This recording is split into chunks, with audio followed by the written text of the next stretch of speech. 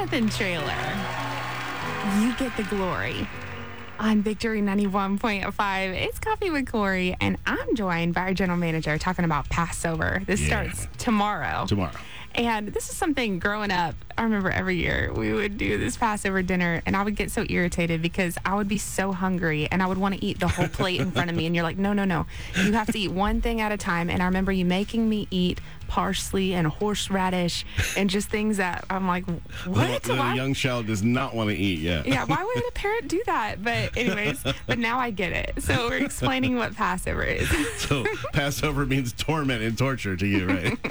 Well, it is funny because as we went through the years, we had so many different kinds of Passovers because of things like that, where it was like either one for when they were little to just try to figure out how to make that make sense, or musical one wrote songs to all of the pieces on one year, and for some big ones back when we were youth pastors, and of course a couple of years ago we did for about 100 people at War Hill East and had a really good encounter. For me, it began. I was a little older than you. It was in the mid-'70s.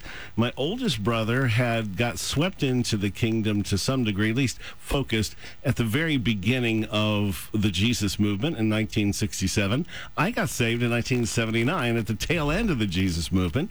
And the reason that's significant is because in 1967, as Jerusalem was recaptured by Israel, the very same day the Jesus movement began in San Francisco.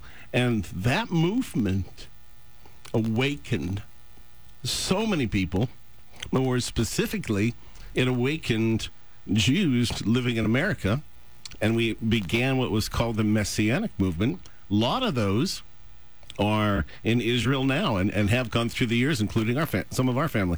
So that change is what brought my brother in, when I was just early teens, to have a Passover at our house, and that was my first experience, and it blew me away, and it radically changed my life. So he's continued to do this every year for the last 50 years, and we've been doing it for to some degree off and on in different ways over the last 40. So for me, it's been a very big piece of my life too. And thankfully, I was old enough that I liked the horseradish, and the parsley didn't get on my nerves. It wasn't torment for me. So hopefully, as we share a little bit about this, it'll awaken you, and I hope you have opportunities to just be so bold as to try something like this with your family, so you can begin to discover just what an amazing revelation it is of Jesus. So as Christians, we think of Jesus becoming flesh, dying for our sins, rising again 2,000 years ago. But when God put on flesh as Jesus, he was referred to as the Passover Lamb. In John 1, John the Baptist said of Jesus, introducing him, behold, the Lamb of God who takes away the sin of the world. Later, Paul in 1 Corinthians referred to him like this: for Christ, our Passover Lamb, has been sacrificed. So there was no hidden thing about who he was. They both called Jesus the Passover Lamb 1,500 years after that first Passover lamb was slain in Egypt. The story is obviously much bigger than that, right? Passover is literally timeless. Jesus is the beginning and the end. That's part of his name, the Aleph and the Taf, or the Alpha and the Omega in Greek. He was redeeming us long before the cross, and even though he walked the earth 2,000 years ago, he never stops being a lamb. In fact, Jesus loves to reveal himself to us so that we can encounter him in a new way and come to know him even better than we already do. In Revelation, if you read the book, John refers to Jesus as the Lamb, depending on what version you read, around 28 times, to the Lamb forever and ever. So forever means he'll always be a lamb, as well as a man, as well as a lion. Passover never ends. In Revelation 5, John says, and I looked, and behold, in the midst of the throne and of the four living creatures, and in the midst of the elders, stood a lamb as though it had been slain. And every creature which is in heaven and on the earth and under the earth, and such as are in the sea, and all that are in them, I heard saying, blessing and honor and glory and power be to him who sits on the throne and to the Lamb forever and ever. All right? So think about your revelation of Jesus. Is that it? Of all the ways he could have revealed himself to one of his closest friends, he chose the Lamb. So, do you still only want to relate to Jesus, the man, and not Jesus, the Lamb? Are you ready for the judgment at the end of the world?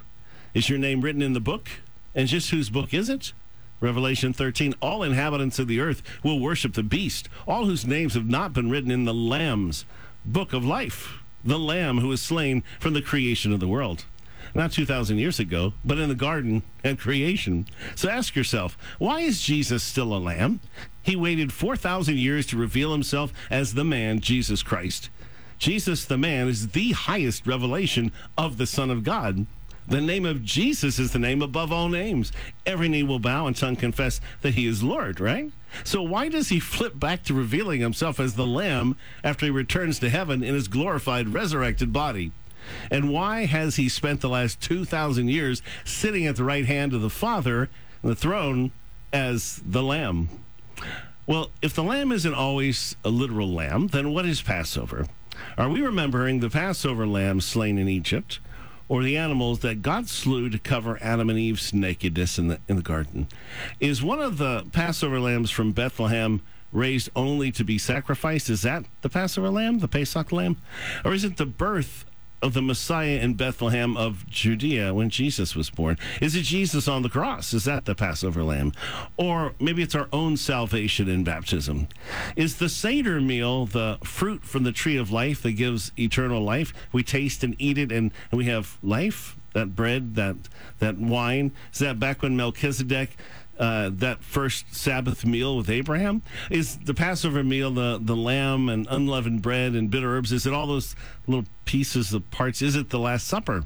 Is it the body and blood of Jesus? Is it the wedding supper of the Lamb in Revelation? See, when you start talking about the Passover, it gets a little bigger. The pictures. See, the creation or foundation of the world was 6,000 years ago, roughly. That's just as much a part of Passover as Egypt or the cross. He was slain from the creation for the whole world. In Egypt, the lambs were slain for the oldest Israelite sons. On the cross, Jesus died for the whole world. On the throne, Jesus is reigning as a lamb for the whole world. What God did in Egypt is not just a Jewish celebration. Jesus was and is the lamb from creation to Passover to Calvary to the throne. Why is he still a lamb? Psalm 84:5. Blessed are those whose strength is in you, whose hearts are set on pilgrimage. For 6,000 years, every man, woman, and child who's lived has needed the same thing, a way back. Some way to be restored back to God. To be able to walk in relationship with him, and some way to deal with the reality of their stumbling and their bumbling failures. And that's Passover in the big picture.